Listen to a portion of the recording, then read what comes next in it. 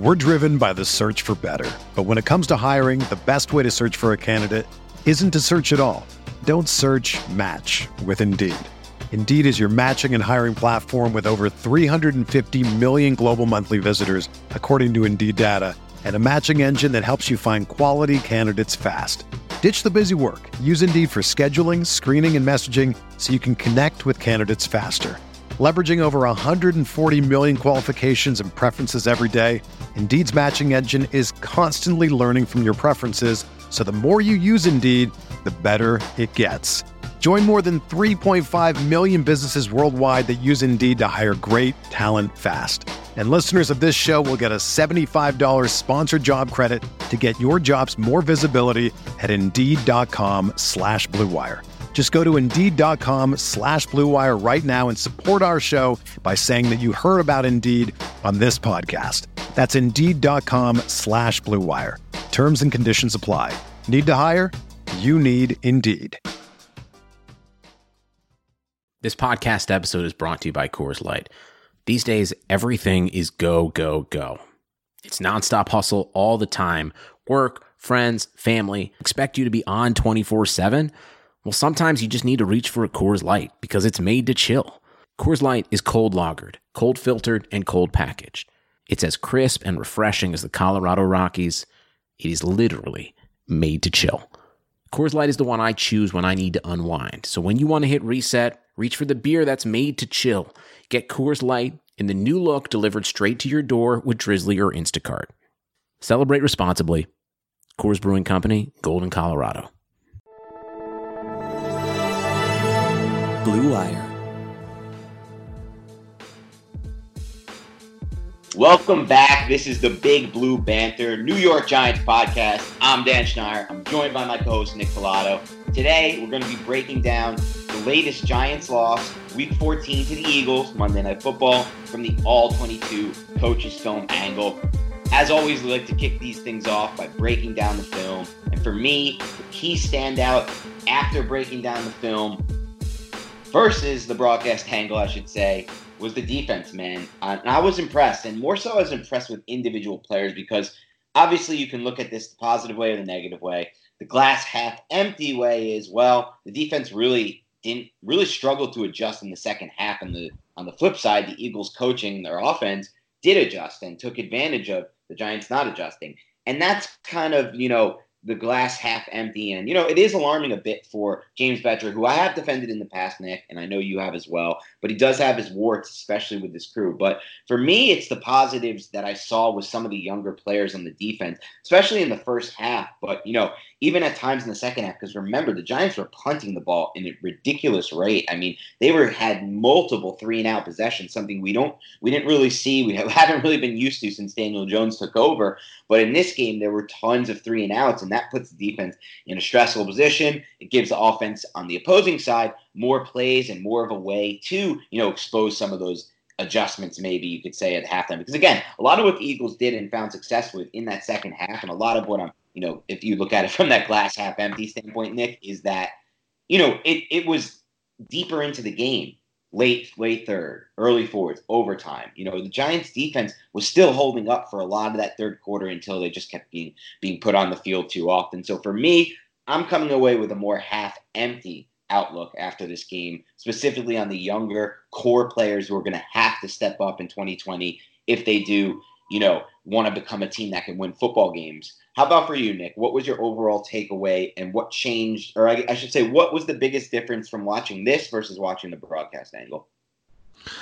It was the same takeaway in the sense of adjustments in the second half, and I do agree 100% with what you're saying, and you're not wrong at all. They were tired, the defense, but I still feel James Bettcher could have done a much better job on some of those longer drives, eliminating the flats, eliminating the quick screen passes to the wide receivers, and to, of course, to Boston Scott, who knew Boston Scott was the ingredient to get that offense just sparked and going. And the team neglected to do that, and then they neglected to focus on Zach Ertz. And that was in the red zone. That was in basically really any area of the field with just simple route concepts to clear out things that the Giants have seen plenty of times, that any football team has seen plenty of times. And then you hear reports after the game that players said that there were defensive calls that they never practiced. And that's, again, a dereliction of duty on the coaching staff. And we have defended Betcher. But, I mean, how do you not kind of just get egg and just shit all over your face when you have your players calling you out like that? You got Jenkins texting at practice, which is a whole nother thing, or tweeting or whatever. And you just look at this team and it's like, it's falling apart at the seams at this point. And I think the writing is on the wall. But when it came to the game, it was, I was sitting there in the broadcast angle saying they're not adjusting. And then it was apparent in the All-22 as well. So it's just a disappointment for the entire squad. I did see some positive things, though, from some of the younger players. I thought Baker had a better game. I thought Love had a better game. We'll get into that a little bit later.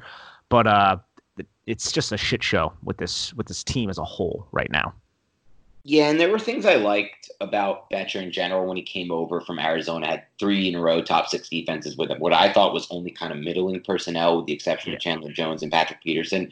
But at the same time, some of these things, there are other things that have popped up in his tenure with the Giants that give me pause for concern. This is one of them. Obviously, this was not a good second half from him from a coaching standpoint. Obviously, like you said, players not making those statements is alarming.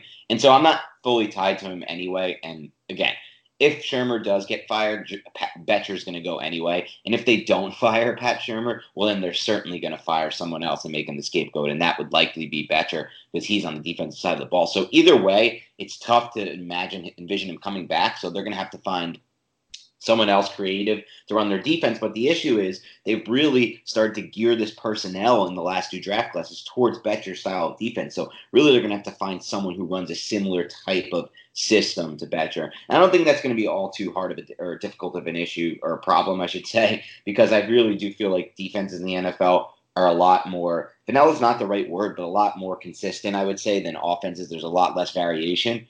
So I feel like for the most part, they can probably make a change there and it won't create too much of a disruption with the personnel that they've built.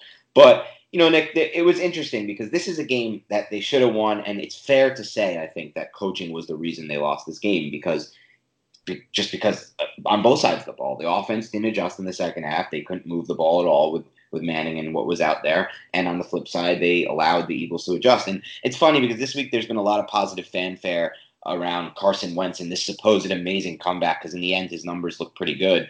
But, I thought the same thing after watching the All-22 coaches film that I thought after watching the broadcast. It's a lot of screen passes, a lot of screens to the receivers and the running backs, a lot of yards after catch, and a few defensive breakdowns seem to prop up his yardage total and his stats in the end. I really didn't see that many NFL caliber throw or really impressive NFL caliber throws from Wentz. I came away still pretty unimpressed by what I saw. And overall, I feel like he's regressed a lot this season. So we'll see what happens with that. But again, this Eagles team is not very good. They're not making any kind of run in the playoffs. That's pretty clear after barely beating the Giants and losing to the Dolphins in consecutive weeks. But about the Giants, let's dive into the game here. And I want to start with breaking down the first possession on the defensive side of the ball for the Giants. And it was 11:36 in quarter one, for those of you following along. The Giants forced the Eagles into a 3rd and 13, and it looked to me, like Leonard Williams really did a good job here. He cleanly beats Lane Johnson around one edge, and then Marcus Golden goes unblocked for the sack. Was this just a great design by Betcher early in the game, or was it more of a mistake on the Eagles' part? Well, just before that, it was a 3rd and 8, and then Jason Peters helped out the Giants with a false start. And if you look at that 3rd and 8 play, you see totally different defensive look because those are 2 totally different situations. It's a 3rd and long and then a 3rd and very long. In the 3rd and 8 play, you see Alec Ogletree sugaring that A-gap. So basically, he just goes into that A-gap, and that's going to command the center and the guard of that side to at least focus on Ogletree, and he can either bail there or he can blitz. Since Peters false starts, what happens? 3rd and 13, nobody in the A-gap because obviously they're not going to run the football unless they're just surrendering the down. So Betcher basically lines up, and I thought it was a smart way. He put 3 people, instead of Ogletree being in the A-gap, he was off the edge of Leonard Williams. He put 3 defensive personnel on the right side where the running back was, and then the 2 on the left side. So the Eagles' offensive line slide right, but Peters never accounts for Marcus Golden. So that unblocked defender right there obviously is not supposed to happen. The alignment of Lorenzo Carter at that 4-eye technique, which is right inside the inside shoulder of the tackle, that is going to basically distract Peters, and just nobody accounted for Golden. I think what Peters thought was that the running back, who's Miles Sanders, a rookie, in this point was supposed to come across the line of scrimmage and get Marcus Golden, but that did not happen because Alec Ogletree was on the other side. So that kind of demanded his attention at the same time. So I think it was a good scheme. Alec Ogletree never blitzed. He just backed off the coverage. Sanders went that way and then just released into his route. Carson Wentz had no chance. Yeah, and that was some of the good. Now flip it over to the other side of the ball, and we got still in the first quarter, 142 remaining. We finally saw some interesting. I mean, it's not finally because I feel like we see a handful of these every game. The problem is consistently stringing them together, adjusting at halftime, things like that. But, Giants did a great job here, I thought, to use motion to get the defense going to the left and moving with Barkley before the snap, and then this motion, falls through after snap, and then they run Shepard around the other end. So what did I know you specifically like this play. What did you see on this that intrigued you? Yeah, man, he has Caden Smith to his left and Barkley offset to his right with that fake flare pass to Saquon Barkley, who released left. And that demanded attention, obviously. And then it was just a quick end around to Shep, who came to the backside of Manning. I mean, I thought it was just a creative play call that got the defense flowing towards Barkley, because you're going to focus on Barkley, while having Caden Smith, Mike Remmers, and John Alapio open up in space for Shepard, where there's not as much attention. But it was a nice pickup of about 8 on that play to set up that 2nd and 2. And it's just something that we see, like you said, once or twice a game, something maybe a little bit more different than what Pat Shurmur is married to all the time. But this was just a good way to kind of demand the attention of the Eagles in one direction, have them flow that way, and then just hand off a little quick handoff right to Shep behind. Because I think that little play action, that fake not play action, but that little pump fake to Barkley really got the linebackers looking that way as well. So it's a good way to get a good playmaker in space with some blockers, something that the Giants just don't have that situation enough. Yeah, and it's interesting you mentioned that, Nick, because this is something. Or I should say, this goes back to, for those of you who have listened to this podcast since its birth, that we've been saying this offense needs to be, once they drafted Barkley, which is around the time we started this, we've said consistently this offense needs to use pre-snap motion and things of that nature as its base.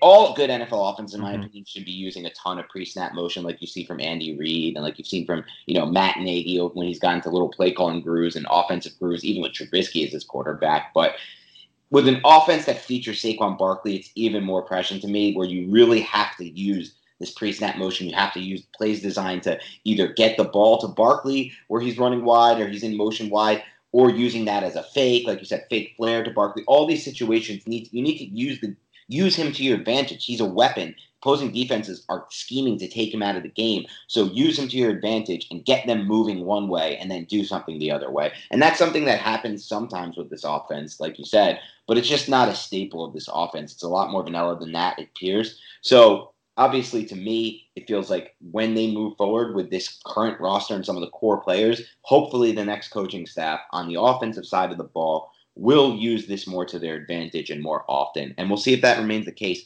But moving forward, Nick, we got to play right after that, or very soon after that, first play of the second quarter, 15 minutes remaining. Eli hits Slayton on the 3rd and 13, and Slayton turns that into a 35-yard touchdown after the catch. What did you see on that play that intrigued you? Giants and 11 personnel, something that we see a lot with this team. And the Eagles were showing blitz pre-snap while the wide receivers were all being pressed by the Eagles defensive backs, except for Darius Slayton, which was a little confusing to me because he's someone with speed and he's a rookie. And I feel like he's done really well at the line of scrimmage, but still you would think Jim Schwartz, the defensive coordinator of the Eagles, would like to kind of press him and knock him off his route, but he did not. He was going up against Darby, who was about 6 yards off of Slayton. And the Eagles bring 6 at the snap. And it's a slant flat combo to the boundary and double slants to the field. And that's Tate and Slayton's side is to the field.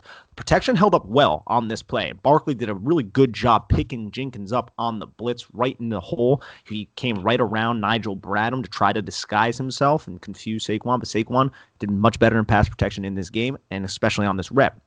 And the ball was right on the outside shoulder of Slayton. I'm not sure if it was a bad throw by Manning or if it was just because Manning maybe accounted for Darby kind of coming on the inside because he had that 6 yards of separation at the snap.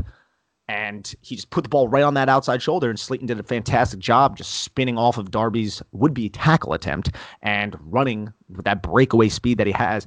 to basically just score that touchdown. I mean, it was that simple. They brought the blitz. Darby just failed to make a tackle. If Darby makes that tackle, then it's going to be a fourth down, because it would be 4th and 7 or something like that, 4th and 6 maybe, something along those lines.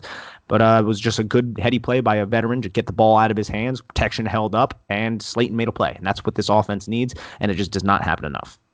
Yeah, and you know what, Nick, for me on this play, what stood out is, first of all, I agree with you. It's hard to tell if Eli was purposely placing that ball in that spot so Slayton could break back and work after the catcher, if it was just kind of an off-target throw by Eli, because, there were several off-target throws by Eli in this game from a ball placement standpoint. But to me, I'm not going to view it in the sense of Darby failed to make a tackle, failed to make a play. I'm going to view it in the sense of it was a freaking nifty play by Slayton to make that catch and transition really quickly to ducking under that tackle and then using his foot to break away and create that breakaway speed and that second gear that he has.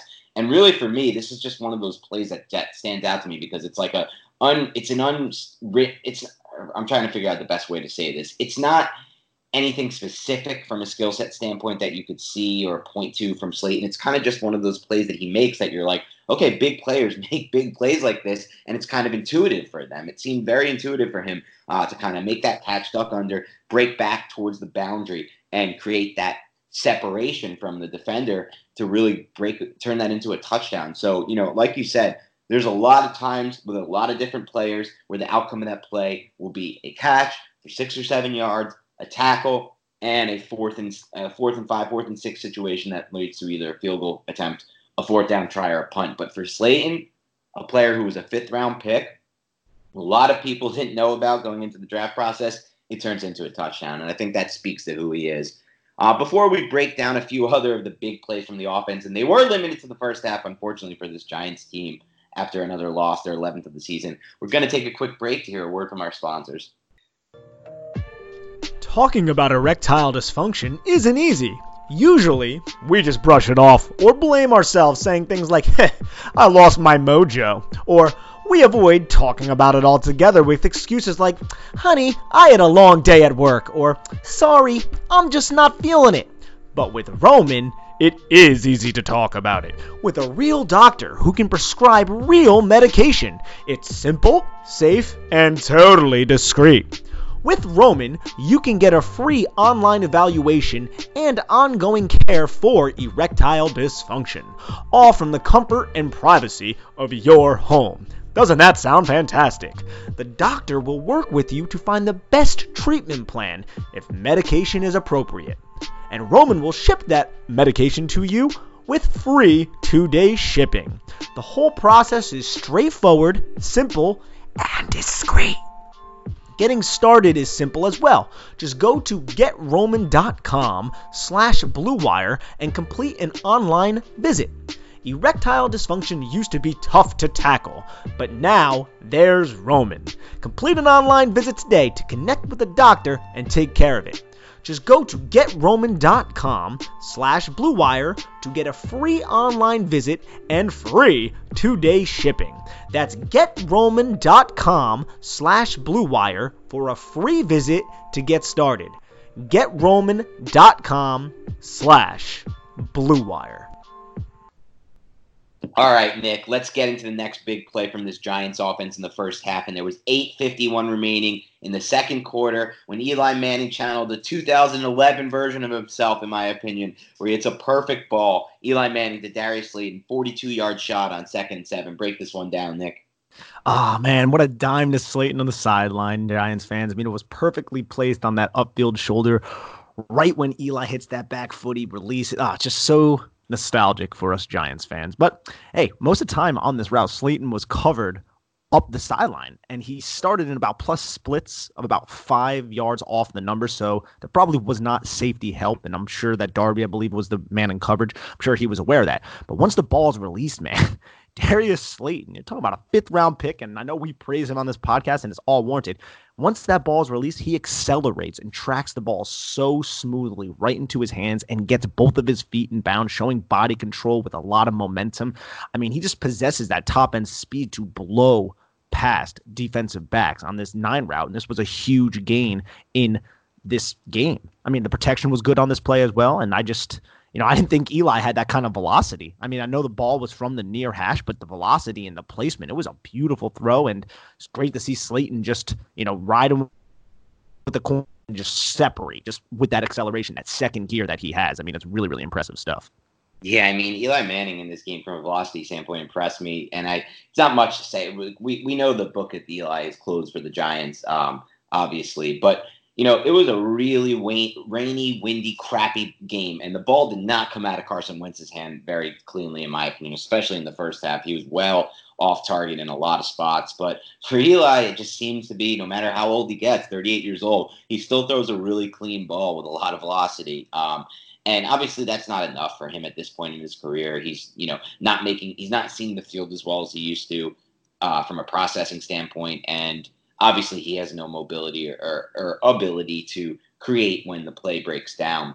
And so there's obviously drawbacks to Eli Manning. And we're not advocating for him to be the starter again or anything like that. But I mean, no, it's interesting on this play to see that ball come out so clean. And it's a shot that I would like to think Jones would have made, but I'm not so positive because the ball has to have that amount of velocity, I think, to complete the throw because there wasn't really much room, like you said, from a separation standpoint. So definitely an interesting play. And then finally, let's dive into the touchdown. 3rd and 8, just 38 seconds remaining in the second quarter. A 55-yard bomb to Slayton. And after the play, Eli is just jumping, celebrating in joy with his teammates. Even if that's his last joyful, amazing moment with the Giants, I'm just happy for him that he got to experience it. But what happened on this play, and how did the Eagles possibly allow this to happen? I mean, it's a 3rd and 8. It's just a breakdown in coverage. And I'm trying to figure out what coverage they're exactly in. They're showing a lot of blitz at the line of scrimmage, trying to make sure Eli gets the ball out of his hands really quickly.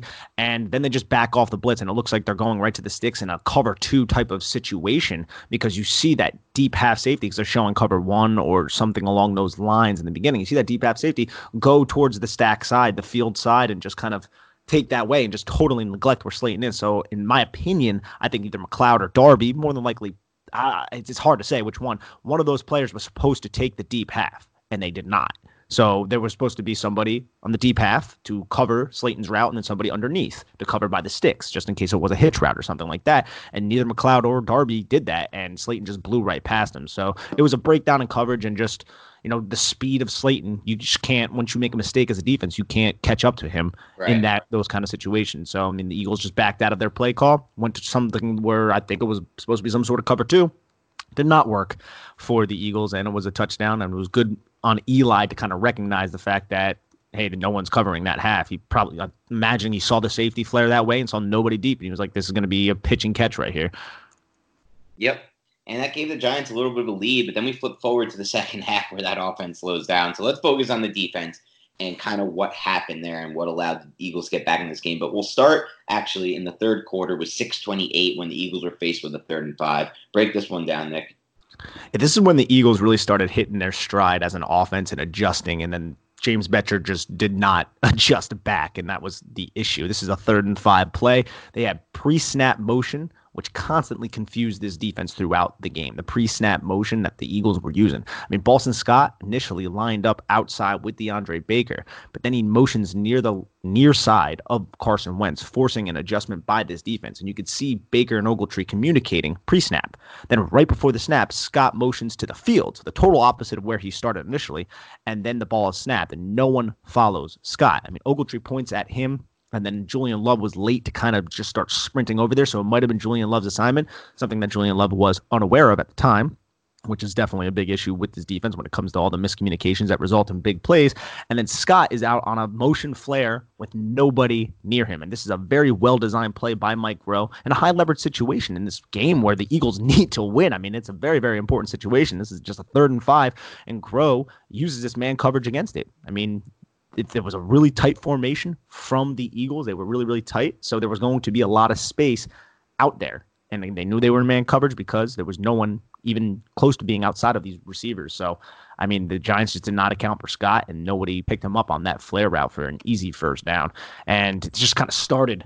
It just started the trend of the pre-snap motion that would just confuse his defense the rest of the game. I feel like you're right, Nick. That was the turning point in this game and why the Giants weren't able to win this game. And obviously, we could look at it from the 30,000-foot view, and it's probably a better thing that they lost because it gives them a better chance to get this generational prospect like Chase Young, but just from the the micro, or I guess the viewpoint of winning and losing football games, this is where it turned.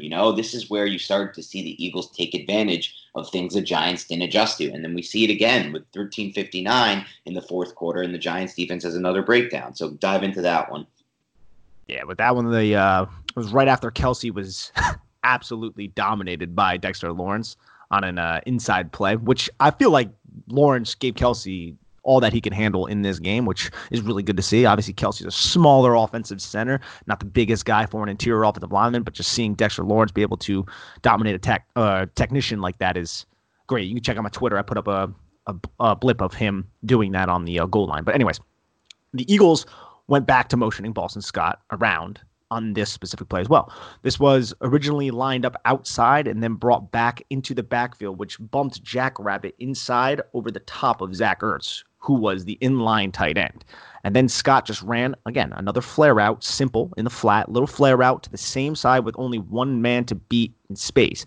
And that man was Jackrabbit, who he easily juked out to pick up significant yardage for the Eagles. And I was trying to analyze this and see if it was Jackrabbit being Jackrabbit, which we've become used to, but it seemed like he might have just been juked out here. But it would not surprise me if Jackrabbit made another business decision. He's been doing that basically since he signed that big deal with the Giants.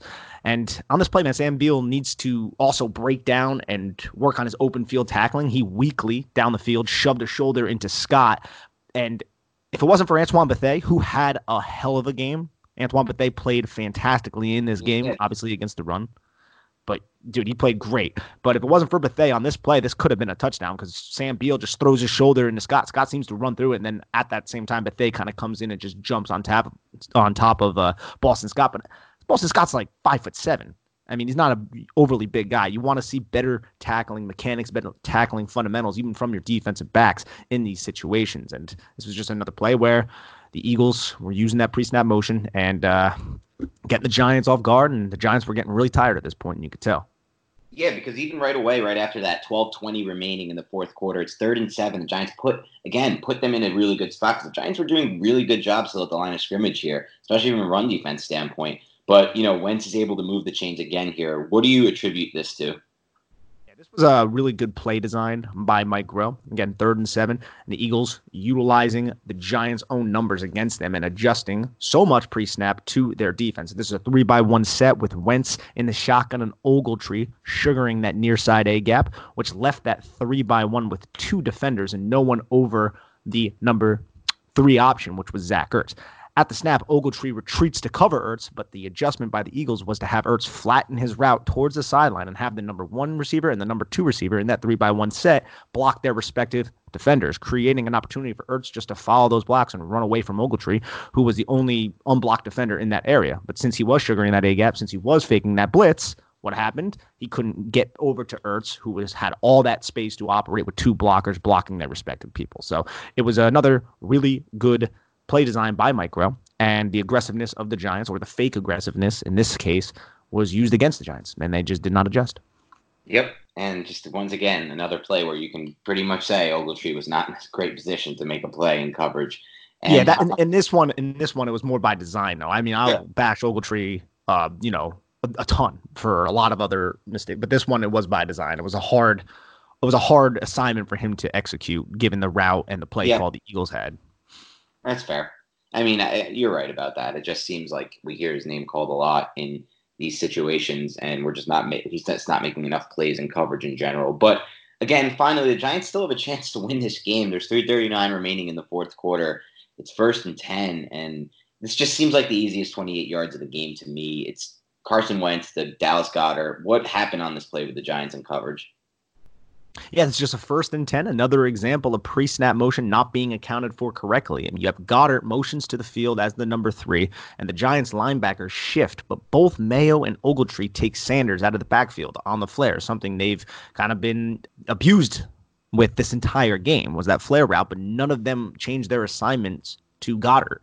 And it was just 2 verticals to that side with a deep horizontal breaker. Goedert was the number 3 at the snap, but went around the number 2 wide receiver who was on the line of scrimmage right after the snap, which also created some sort of confusion with the coverage on the back end. But it was either on Mayo or Ogletree to switch their assignments, which neither of them did. Again, this defense is a little bit complicated. It seems like a lot of miscommunication. Nobody accounts for a tight end down the field, wide open for an easy catch and a huge play for the Eagles.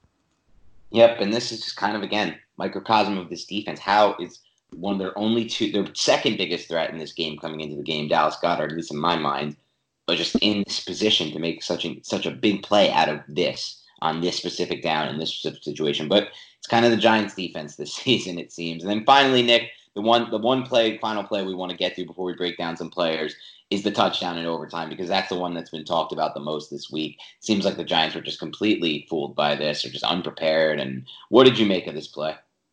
Yeah, the touchdown in overtime, it drills home just the story of this Giants season. Right. I mean, the Eagles utilized pre-snap motion again with Ertz starting outside and coming inside with a similar type of route concept as well. I mean, it was just the same type of route concept that happened on the first touchdown, similar at least. An angled seam bending back inside. The last touchdown in the red zone was more of a vertical angle route from Ertz back inside that was covered well by Love, but he was just a bit too late. But this route just went totally unnoticed by Alec Ogletree, who was focused on that little snag route from Arcega-Whiteside, and then there was the flat from Goddard. So he had his eyes on both of that, and no one accounted for Ertz just coming in right behind. I mean, I'm not sure if it was because of the pre-snap motion. Maybe he just did not check the fact that Ertz was moving towards the inside a little bit like that, but it doesn't seem like this team is prepared for these route combinations, or even they do some sort of film work. It doesn't seem like they have any kind of awareness. And Ogletree usually is the culprit in a lot of these kind of situations. I mean, this is lack of awareness. They just don't adjust to this pre-snap motion. It's an incompetence. It's so many things that just go wrong. And this was an easy touchdown in a situation where the one person you really need to be focused on is Zach Ertz, and nobody even paid him any attention at the snap. And it's a damn shame. Yeah, it's a fact that this game was won by Zach Ertz catching a touchdown when no one's focusing on the Eagles' only threat really in the red zone. It's mind-boggling, and it is what it is. It's what happens when you're a team that's 2-11. Hopefully you guys won't have to watch this for long. Hopefully they can find a way to turn this around and be an awesome story for the 2020 season. But right now, this is what happens, and that's why they're losing games they should win. And this was definitely a game they should have won. But Nick, before we dive into some questions from the listeners, I do want to break down some players specifically. And one that stood out to me the most, Nick, and I want to see if you feel the same way. But I did also focus on this specific position group. But the one who stood out to me the most was DeAndre Baker. I thought this was Baker's best game as a pro. Thought he was locked in on coverage all game from what I saw. What were your thoughts as someone who knows a little more about kind of cornerback play and what I should be looking for? Yeah, I actually just got done writing a piece on DeAndre Baker for Big Blue View. This was by far his best game in Pro Football Focus. And Pro Football Focus isn't everything, but it does have metrics that measure football. And they had him rated as their best game as well. What did he have? He had 3 pass breaks up in this game. I want to say he was targeted 5 times, only surrendering that 1 catch in the red zone to Arcega-Whiteside for 7 yards. And he was just locked down. He was in phase. He showed a lot of fluidity in his hips, even when he would make the wrong decision. There were a couple routes where where the subtle move would have him slightly commit his hips one direction, and then the receiver would go back inside, and he could just easily transition with his hips and stay right in the hip pocket of the wide receiver. So those are things that you look for in the cornerback position: the fluidity of hips, the ability to stay in phase, in and out of breaks, and those were things I was never really overly concerned about with DeAndre Baker. That and physicality, I'm not concerned about those things. It's all the mental thing. And he didn't make any big mental mistakes. And in the last 3 games, I want to say that he's only surrendered 2 catches on 12 targets. That was 2 catches for about 32 yards. So he's not being abused and targeted like he used to. Maybe that could be attributed to the fact that Ballantyne and Haley were out there. And I do feel like DeAndre Baker, even though he's split in time with Sam Beal, I think it's good for DeAndre Baker that he's split in time with Sam Beal, to take him off the field, have him kind of clear his head a little bit. But at the same time, I think DeAndre Baker is a better player than Sam Beal. I think it's just kind of looking at the film, Baker shows traits that are just more alluring to me than, say, Beal, who I feel like is more susceptible to double moves, isn't as sticky in coverage as Baker. And I just think Baker could be a player for this team. And I know he's much maligned because of the mistakes that have happened, and people seem to remember what happens earlier in the season than they do towards the midseason and towards the end of the season. But the mental mistakes are the things I worry about, and the loafing, that's a huge thing. And he did that back in Georgia. So this coaching staff and everybody needs to make sure that he's locked in and dialed in, but the traits are there. And I know we say that every week, but it's just apparent.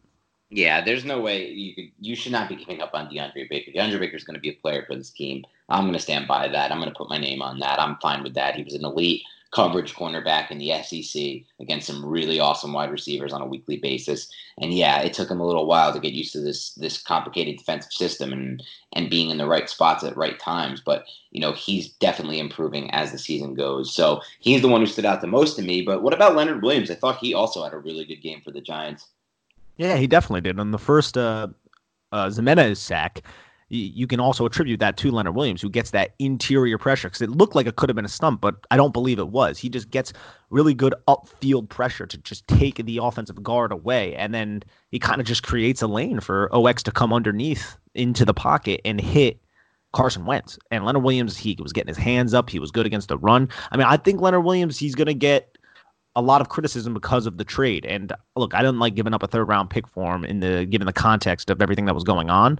But Leonard Williams is a player still. He's still a very good player, and I think he shows it every week. And sometimes it doesn't pop up on the stat sheet. He had a half sack in this game, but I do see just every time I watch the All-22 film, I see Leonard Williams making some sort of play that will probably go unnoticed, or a hurry or a pressure, something along those lines. And yeah, I agree 100%. I think Williams had a really good game.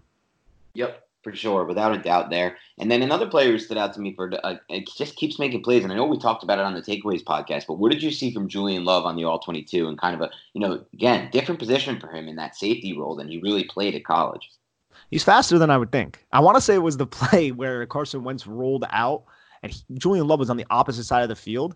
And you just see this player take an excellent angle and dart all the way across the field, across the line of scrimmage, and just meet Carson Wentz. I want to say it was Wentz on the sideline. And I was just like, okay, like that was from the opposite side of the field. Why aren't the other Giants running like that? So it's just popping up on film. He's another one who seems like he's sticky in coverage. He's not getting overly burnt. Even the touchdown that he surrendered to Ertz, he was right there and literally just missed it. And I hate saying, oh, he just missed it. But he was in position. It wasn't like he was just burnt on the route or anything like that. He just failed to get his hands on the ball. One thing I will say, ball, by the way, by Wentz. It was. Yeah, it was a very, very strong throw, upfield, all those things.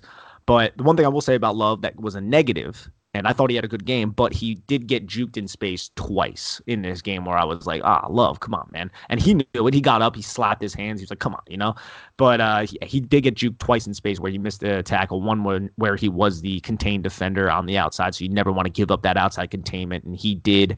So those are things that you're just like, okay, hopefully that doesn't happen. Hopefully it doesn't become a trend, but it is something that I noticed. Yeah, and I think Baker, Williams, Love, all of those players, all three of those players are and should be a part of this core defense in the future. Now, whatever they're going to have to pay Williams is whatever they're going to have to pay him. Maybe franchise tag him, put that decision off for a year, whatever it is. He's going to be a player who's going to be a positive. I do believe that. And I know I don't want to get into what they had to pay to acquire him and why I think that was ridiculous. But the point is, he's one of the best players on the defense right now. And he's somebody who will be even better, like we've seen from those interior guys in San Fran. San Fran had two guys with very similar very similar skill sets to Leonard Williams, who weren't making that many plays prior to this year on the defensive line. And the minute they bring a dominant edge like Bosa into the mix, now those guys are making plays all the time. And I don't think that's a coincidence. Exactly. And if you pay attention to any big personalities on Twitter and things along those lines, DeForest Buckner, who wasn't making all those plays, people who watched 49ers film in and out, like we do with the Giants, they were saying DeForest Buckner is a beast. Yeah. Like he's a good player, but he just wasn't getting the sacks or anything like that. Those kind of stats that, some fans measure like success on is sacks. Right. You watch the film, you can just see he can be a player for a team. And I'm wondering with the new coaching staff, if there's going to be a new coaching staff, how that affects all these decisions, because that's obviously going to have a huge impact on all that too. No doubt, without a doubt. And speaking of Buckner, it's interesting because, and also our obviously Armstead there was considered a bust until this season for the 49ers and is playing much better with Bosa in the mix there. But it's interesting you mentioned Buckner, because that's a player the Giants were actually reportedly, and from what I've heard from one guy who I think was very close to the Odell Beckham situation, he gave me some really, I'm not going to reveal who he was or anything like that, but he gave me some really good info around that trade in the 48 hours before the trade was finalized with Cleveland. But one of the guys the Giants really wanted from San Fran, in addition to that number 2 overall pick, if they weren't going to get it, was Buckner. It was a way to try to get that trade moving again in the right positive direction, but the 49ers did not want to give him up. So that just shows, Dave Gettleman was hell-bent on finding a player like Buckner, Williams, and to put into this defense. And maybe it's kind of a 2-part plan. You get a guy like that, and then you pair him with a dominant edge like a Bosa or like a Chase Young, and you see what can happen for the defense. So I'm really excited if the Giants do get a chance to get Chase Young into this defense, how big of a leap it can take. Because I do believe that, especially with Baker kind of starting to show what I always kind of believed he could, that this defense could take a massive jump next year. Obviously contingent on getting a player like Chase Young. And, it's very high regard I'm giving for Young, and I should probably, spend a little bit more time breaking him down. But from everything I've read and from everything I've seen, I'm watching Big Ten football. I've seen almost every Ohio State game this season, and he's a difference maker. He's a dominant player. He's been suspended for a couple games and still countless pressures, in addition to being double teamed all the time. So he's a freak, and he could really affect this Giants defense. But let's talk about another player who's kind of been, I don't want to say disappeared recently in recent weeks, but we haven't talked about him as much, and that's Oshane Ximines. You thought he had a good game. Am I right, Nick? Yeah, he played 28 snaps. I thought that he got 2 sacks, so that's showing up on the stat sheet. But the ways he got the sacks, he wasn't converting speed to power. He didn't become J.J. Watt all of a sudden, but he was just very heady with his decision making. Like the 1 sack, Leonard Williams went up. He saw an alley inside, so he went right inside. And the second snap, he was on an island with an offensive lineman, and the offensive lineman gave him an inside release, so he just utilized a quick double swipe move. And Oshane has a really quick couple steps. So, he just used the double swipe, went right inside. He got the sack on Carson Wentz, and 3 total pressures in this game. I think he had a solid game, and that's what you want from him, because I don't believe Oshane Ximines right now in his career is somebody that is going to be your number 2 pass rusher, or even. He's more of a rotational guy right here. That's why he's playing these limited snaps. He was out there. 17 of those 28 snaps were for pass rushing situations. So I look at Oshane and I say, okay, that's what you want. You want somebody who can come in and get pressures and possibly get sacks in these kind of situations. He did that, so I was happy to see that he was able to get on the stat sheet and make an impact in this game, albeit the team ends up losing, but still, that's kind of progression you want to see from the young players. Yeah, and one thing I was interested to hear about from you, Nick, was the play of the right side of the offensive line. I actually thought, especially for an Eli Manning game where things can go disastrous fast in the pocket, and you can start to see plays turn really bad fast. I thought the right side played really well with Zeitler and Remmers over there. And obviously next to Jalapio, who I, again, just was not impressed with in this game at all. But really, is it possible that, Zeitler is going to be here next year? He's a good player, and I thought he played a great game this game specifically. But is it possible that Remmers might be kind of more than just a one-year stopgap solution there for the Giants? Because I thought he had another good, solid game. And overall, I feel like he's been pretty solid when healthy this year. I think a lot of it depends on what happens with the coaching staff and what happens with Dave Gettleman. Remmers is linked to both of those people. So if both of them are canned, I don't know if Remmers is going to be back. But I think Remmers has been an adequate to solid starter for this team. He's not somebody who's getting beat week in, week out. He's not a huge difference maker either, where he's clearing insane holes or anything like that. But he's somebody that you can start and you can win with, but you're not winning because of him, but he's not a huge liability either. He's just a solid person there, maybe somebody you're looking to upgrade on, if that makes sense. But no, I feel like he's filled in valiantly. Another thing about Remmers that's been his Achilles heel this most of his career was his injuries, and he's been relatively healthy the most of this season, which is something that we didn't necessarily expect either. But yeah, Jalapio, I did not feel like he had a great game. There were a couple plays where he was just fall on his ass or something along those lines, or missed an assignment, or did not leverage his blocks correctly, things along those lines where I was like, shit. You don't really want to see that from your starting offensive lineman. But you're right, though. The right side of the offensive line with Eli Manning there, I feel like they held up valiantly in this game. And just, I can bring up the name that everybody's thinking right now since we're talking about the offensive line. Nate Solder, that's the one where it has not been good. He has not won a lot of one-on-one matchups than big situations. That flea flicker, Dan, people were criticizing it, and I know Booger came out and said, why would you run a flea flicker there? It didn't fool the defense. Well, it did. It fooled the shit out of the defense, and All the Giants needed was Nate Solder to hold that block up another half second, but he was just beat, and that would have been a touchdown. Because I was the one who criticized that, and I still somewhat stand by my criticism to a large extent, because I get it. It's a play that was designed well to work if you don't have Nate Solder in one-on-one protection on a 3rd and long situation where the defensive end has no run responsibility. I just don't think that Nate Solder is going to ever hold up long enough there for that play to work, and that's the key to that play. You need pass pro there, and you need one-on-one pass pro on an obvious passing down for a certain amount of time to make that work. And again, it's a good play call because it got somebody wide open, sure, but at the same time, it never came to fruition because of Nate Solder, and it's not like what he displayed on that snap was some bad, some aberration, just a bad snap from him. He's breaking down. His body's breaking down. He's not nearly playing as good as he did last season, and most people didn't even like how he played last season for the Giants. So clearly a lot of his play in recent years before he signed the big contract was, somehow Dante Cernecchia driven, it seems. I mean, the Patriots' legendary offensive line coach, because what he's done over there with guys like Marshall Newhouse somehow playing left tackle for a portion of the season for the Patriots, and all the work he's done with various different offensive linemen who've come in and out the door there in New England is impressive. But with Solder, we're getting to the point where it doesn't even matter what the cap it's going to be, and it's going to be a sizable chunk. They're going to have dead cap next year if they cut him, but they just simply probably have to move on from him anyway. To be completely honest with you at this point, Nick, because I just don't know. And again, it's not as easily said and done as that, Nick, because there are no options probably available on the free agent market. In the draft, there's probably no options available, especially if they go young. They're not going to be able to find a day one starter in round 2. I mean, they might, but he's probably going to struggle mightily, maybe even worse than Solder. This is the state of offensive tackle in the NFL, and that's why they signed Solder in the first place. It's such a big deal. So we'll see what they can do there. The Patriots have gotten creative there over the time in their franchise history. The Cowboys have as well. They have a really good backup tackle in Cameron Fleming, who kind of went under the radar and signed there cheap and re-signed there cheap as well. I don't really understand how they're able to do that. But the Giants need to figure out something at that offensive tackle position. And if it's only one spot that gets upgraded, Nick, I'm fine with that if they want to bring back Remmers, because I do kind of feel like Remmers is a solid offensive tackle, and it's really hard to find even solid offensive tackles in the NFL, in my opinion. So anyway, before we dive into some questions from the listeners, I do want to get your overall take on Ogletree, because I got a text yesterday from Nick, and it was simply, Ogletree is #not good. So what did you see from Ogletree that really stood out to you, and why was he somebody you wanted to touch on?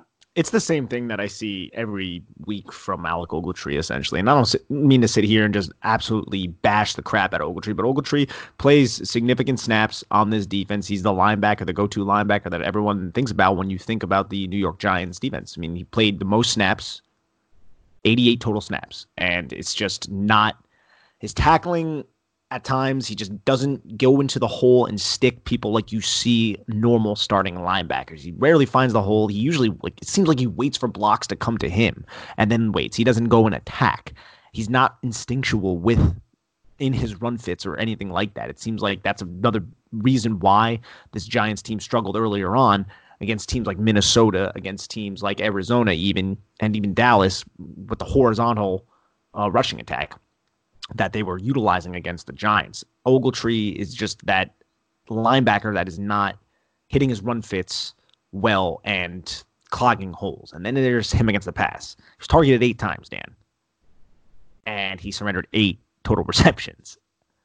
He doesn't seem to have a sense of awareness of his assignments when he is executing a zone type of, like in zone coverage, you could say, because I know the Giants, they run a lot of like zone match, things along those lines. So we can get into all that, but that is a whole nother can of worms. But Alec Ogletree doesn't seem to have that kind of awareness to know when people are behind him. And that's why mesh routes with the snag over top, he's been poor against those. He's been poor when it comes to the seam. He's been poor when it comes to really anything that comes behind him from the outside, like that Zach Ertz touchdown to end the game. Ogletree has just been doing this several times. He'll get tackles. He'll acquire some of those stats, things along those lines, but also miss a lot of tackles. And I just feel like when the Giants traded for him, I didn't like this trade that much. The thing I liked about him was the fact that I think he could have had success blitzing in James Bettcher's scheme. I remember I wrote an article on Inside the Pylon about this trade, and I didn't like it, but I said, hey, he might be able to be a solid blitzer for this scheme, but that hasn't even really come to fruition. I just think he's a washed player at this point, and it's just definitely somebody the Giants need to upgrade on in this offseason. In the pass, in the run, he's just not exactly he's not a solid player. He's a marginal to adequate starter in this league. Yeah, eight targets, 8 receptions, 94 yards for Ogletree in this game. Just a 1/3 almost of the Eagles' passing yards. Really just a terrible game for him again. And this is it for him. This is not going to be a difficult decision. They're going to have to get rid of him. I don't care if Gettleman's still in as GM, Shermer is head coach, God forbid, but they got to get rid of him no matter what. And I think they will. But anyway, Nick, let's dive into some questions from the listeners before we move forward and turn the chapter on Week 14. And Bobby Madelon asks, if Dave Gettleman stays, would it look worse for him to let Leonard Williams go or sign him for like $15 million a year? What is the most that you guys would sign him for? Also, what else do the Giants do in practice besides tweet and play ping pong? See, I really like ping pong, but but I do like ping pong. But yeah, I'm not sure. I'm sure they practice a lot, Bobby. I am, but it just doesn't, show on Sunday when it comes to wins and losses, which is abysmal. But when it comes to Williams, I mean, I think if he's going to really demand reset the market, which I don't believe he is. I think he was asking for Aaron Donald type of money with the cap that consistently goes up. I'm not going to be fully opposed to re-signing him. I know a lot of Giant fans are saying that's crazy. Aaron Donald money's not Aaron Donald, but this is kind of how the NFL works, is when you're a very good player, which Leonard Williams is, and it's your time to get paid, you usually reset the market. I don't think Williams is looking to reset the market. I think he's looking to get a big payday. He knows the cap goes up every year. His agents know the cap go up every single year. So with that happening, him making something along those lines, it might be something that happens. And I think Gettleman would re-sign him at a number around that, like 14 or something around there. And I'm not going to say I'm totally opposed to it either. The Giants haven't really had too many cap issues in the past. And I'm actually excited to see what Dan has to say about this too. But I think Leonard Williams is somebody you can really utilize at his age and with his skill set, especially if you pair him with somebody like Chase Young, if that's the direction this team is headed in. Yeah, I mean, I think there's still a fail-safe here, Bobby and Nick, and that would be that franchise tag, which I can certainly place on Leonard Williams and buy them some time. But even assuming they don't do that, I don't know if we're looking at $15 million, because again, he is still in the interior side of the ball where it's not edge money. He's not looking for edge rusher top pay. And he even said, like, I'm not looking for Aaron Donald money. He knows he's not at that level, but he just thinks he's kind of that tier below. And that tier below might be in the 12, 13 range. Who knows, really? It's hard to guesstimate right now without seeing more contracts signed. But for me, I'm kind of with Nick.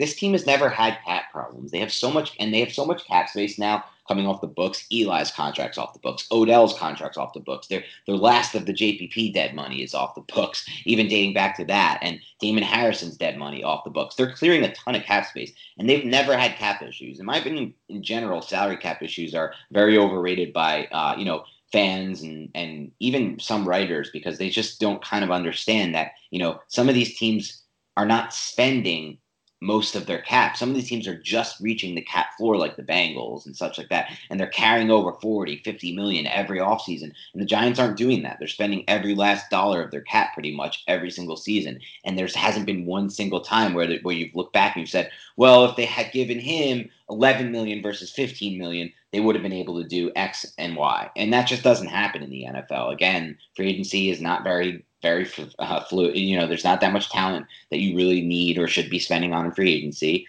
And really, this is done through the draft. You build winning rosters through the draft and you re-sign those players. So for where the Giants are at right now, it's not going to matter if they sign him for a couple million more per year or not. So for me, it's going to look worse if they let him go. He's a true player. I'm happy they have him. I wish they had just waited until free agency and offered him probably the biggest contract in the market, whatever they're going to eventually sign him for, and then he still would have had that top 65 pick. But they didn't do that, and that's, can't cry over spilled milk. At this point, I'm just happy he's going to be on the roster, I think, moving forward. Ezra Sackle asks, despite having solid stats, Pro Football Focus has Marcus Golden graded 57.6 overall. Do you agree with that grade? It seems like you're higher on him, which I'm actually not necessarily, but I'll get to that in a minute. And what do you think might be deflating his grade? Well, Pro Football Focus, how they usually measure their grades, is based on not just their ability to get pressure and things like that, but they'll throw like coverage stats in there and things Yep. along those lines. Like there are specific grades for coverage, there are specific grades for tackling, and then they kind of aggregate all of their grades, and then that comes out to their defensive grade, which I believe is what you're referring to with Marcus Golden and Pro Football Focus. But I would probably not say that, but I don't really know their exact algorithm on how they come up with that. With the grades, I know that they do aggregate all those categories that I named before, but I don't think that he's a 50. And I think a 50 is well, I don't know. Is a 50 a solid, Dan? Do you know? Well, he has a 57.6, which is probably a little bit below average. But again, like you said, 55. He has a 55 grade in coverage, and he's above 60 in pass rush and in run defense, which is still not necessarily great. But again, I don't know. You can dive into this, and I'll give my spiel. Yeah, I'm not I mean, again, Pro Football Focus, they do great work with what they do, but like that's not everything. Film is still a little bit different when it comes to that. I know they watch film and they have their grading system, but I wouldn't, say just because Pro Football Focus says this means that it's necessarily true. I'm fine with that grade though. I think it should be somewhere, I guess, around there. I think he's a solid starter in the league, a solid starter. He's not a very, very good starter or a good starter. He's just a solid player, somebody that you want on your team, somebody that you can win with. And he has, taken advantage and gotten a decent amount of sacks this year. He's not necessarily doing it. Well, he's doing it at a good rate, but because, what does he have? 8.5, 9.5 sacks this year. I think Pro Football Focus has him at 10 because I don't know if they account for half sacks, but he's not somebody you want to be your number one pass rusher, but he's definitely somebody that I feel I would like the Giants to re-sign. Yeah, I'm a little bit. Here's the deal for me with Golden, Ezra, and it's interesting. If you listen back, and this was probably a year and a half ago, or not, a little less than that, but if you listen back to the first podcast we broke down Golden after the Giants signed him, it was evaluating his tape in Arizona, and it's kind of the same player he was on tape there. He's somebody who plays at a high effort level, and he's one of those high effort players. And a lot of his sacks are from that, from those high effort situations. And he not necessarily someone who wins with edge bend or in one-on-one situation or by bull rushing the tackle or anything like that, or putting on a nice spin move. And he doesn't really have too many moves in his arsenal. Again, he's a high effort player, which has value on a football team. It really does.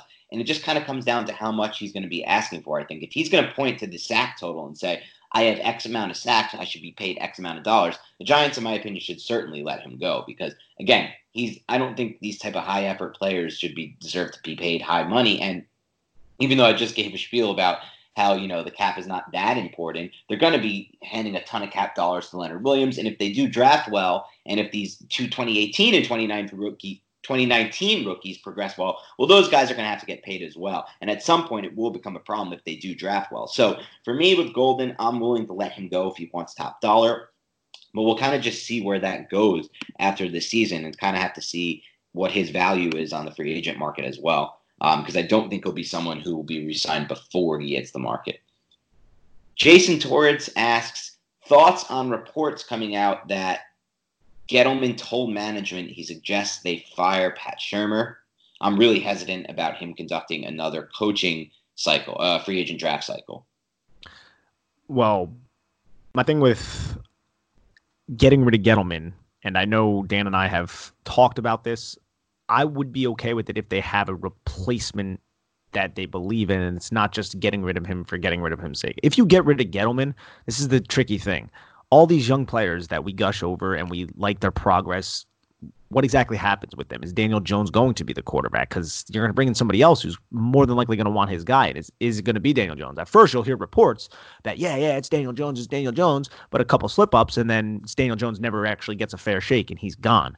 So you really, when it comes to replacing Gettleman, you need to have somebody that is interested in this job, somebody that the Giants Giants ownership and everything have a real solid plan, because that's going to blow everything up. And I don't really know much about the reports. Gettleman says Shurmur's going to be fired. I think Shurmur's going to be fired. I think it's about 95% sure at this juncture. But yeah, when it comes to replacing Gettleman, you just need somebody, and I believe I said this on the last podcast, that is going to replace him. And that's something that they just don't grow on trees, okay? They just don't. Yeah, and here's my take on this, Jason. It's not really reports. I looked it up and did some legwork and research here. It's one report from Incarcerated Bob. I'll just stop you right there, Jason. I don't need to go into why, but Incarcerated Bob has been wrong a lot more than he's been right. He's got a couple random lucky things right because you could just guess and make reports about anything. And if you're like, you could easily just guess things. Like he's saying that Gettleman told management or told Mara that he suggests Shermer should be fired. What is he even really saying there? It's stupid. It's like obvious maybe that could have happened, but like who cares? That doesn't say anything. And this guy is a total fraud. So don't listen to Incarcerated Bob in general, and I think that applies in this situation. Last question for the show today is from All Things Giants, and he says, with Gates the next man up for Zeitler, how do you think he translates to guard as opposed to tackle? I think there will be some power challenges. Yeah, there could definitely be some power challenges, especially in bull rush situations. Gates is a pretty tall guy. I did a thing on Gates for Big Blue View as well, and it seemed like with defensive players that had a wider angle that got him in the bull rushing situation he struggled with, that's not going to necessarily happen too much at the interior offensive line position as it would at the tackle position. But yeah, I think he would need a little bit more sand in his ass to play that guard position at a high level or a solid level. But again, I'm fine with seeing how it materializes because this is a young player and he could show some really positive things like he did when he started tackle. And that's something that the Giants need right now, is just to see positive things that can the Giants can leverage and use in the future. Yeah, no doubt about it. All right, guys, thanks again for tuning in to this podcast, and we will speak to you again this weekend after the Giants play the Miami Dolphins in a pivotal game for draft position this Sunday night. We'll have a quick takeaways reaction pod. Thanks again for tuning in, as always, guys, even in a tough season like this. And if you want to do your small part to help this show, just please make sure you download this podcast instead of just listening, and that you give us a rating and review on iTunes. All those things will really help us. On that note, have a great rest of your week, and we'll speak to you this weekend.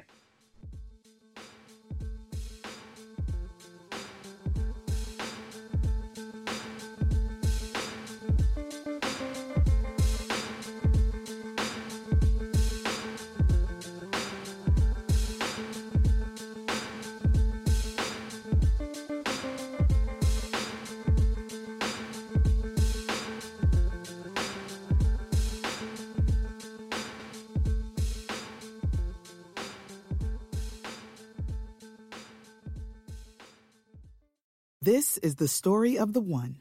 As head of maintenance at a concert hall, he knows the show must always go on. That's why he works behind the scenes, ensuring every light is working, the HVAC is humming, and his facility shines. With Grainger's supplies and solutions for every challenge he faces, plus 24/7 customer support, his venue never misses a beat. Call quickgrainger.com or just stop by. Grainger, for the ones who get it done.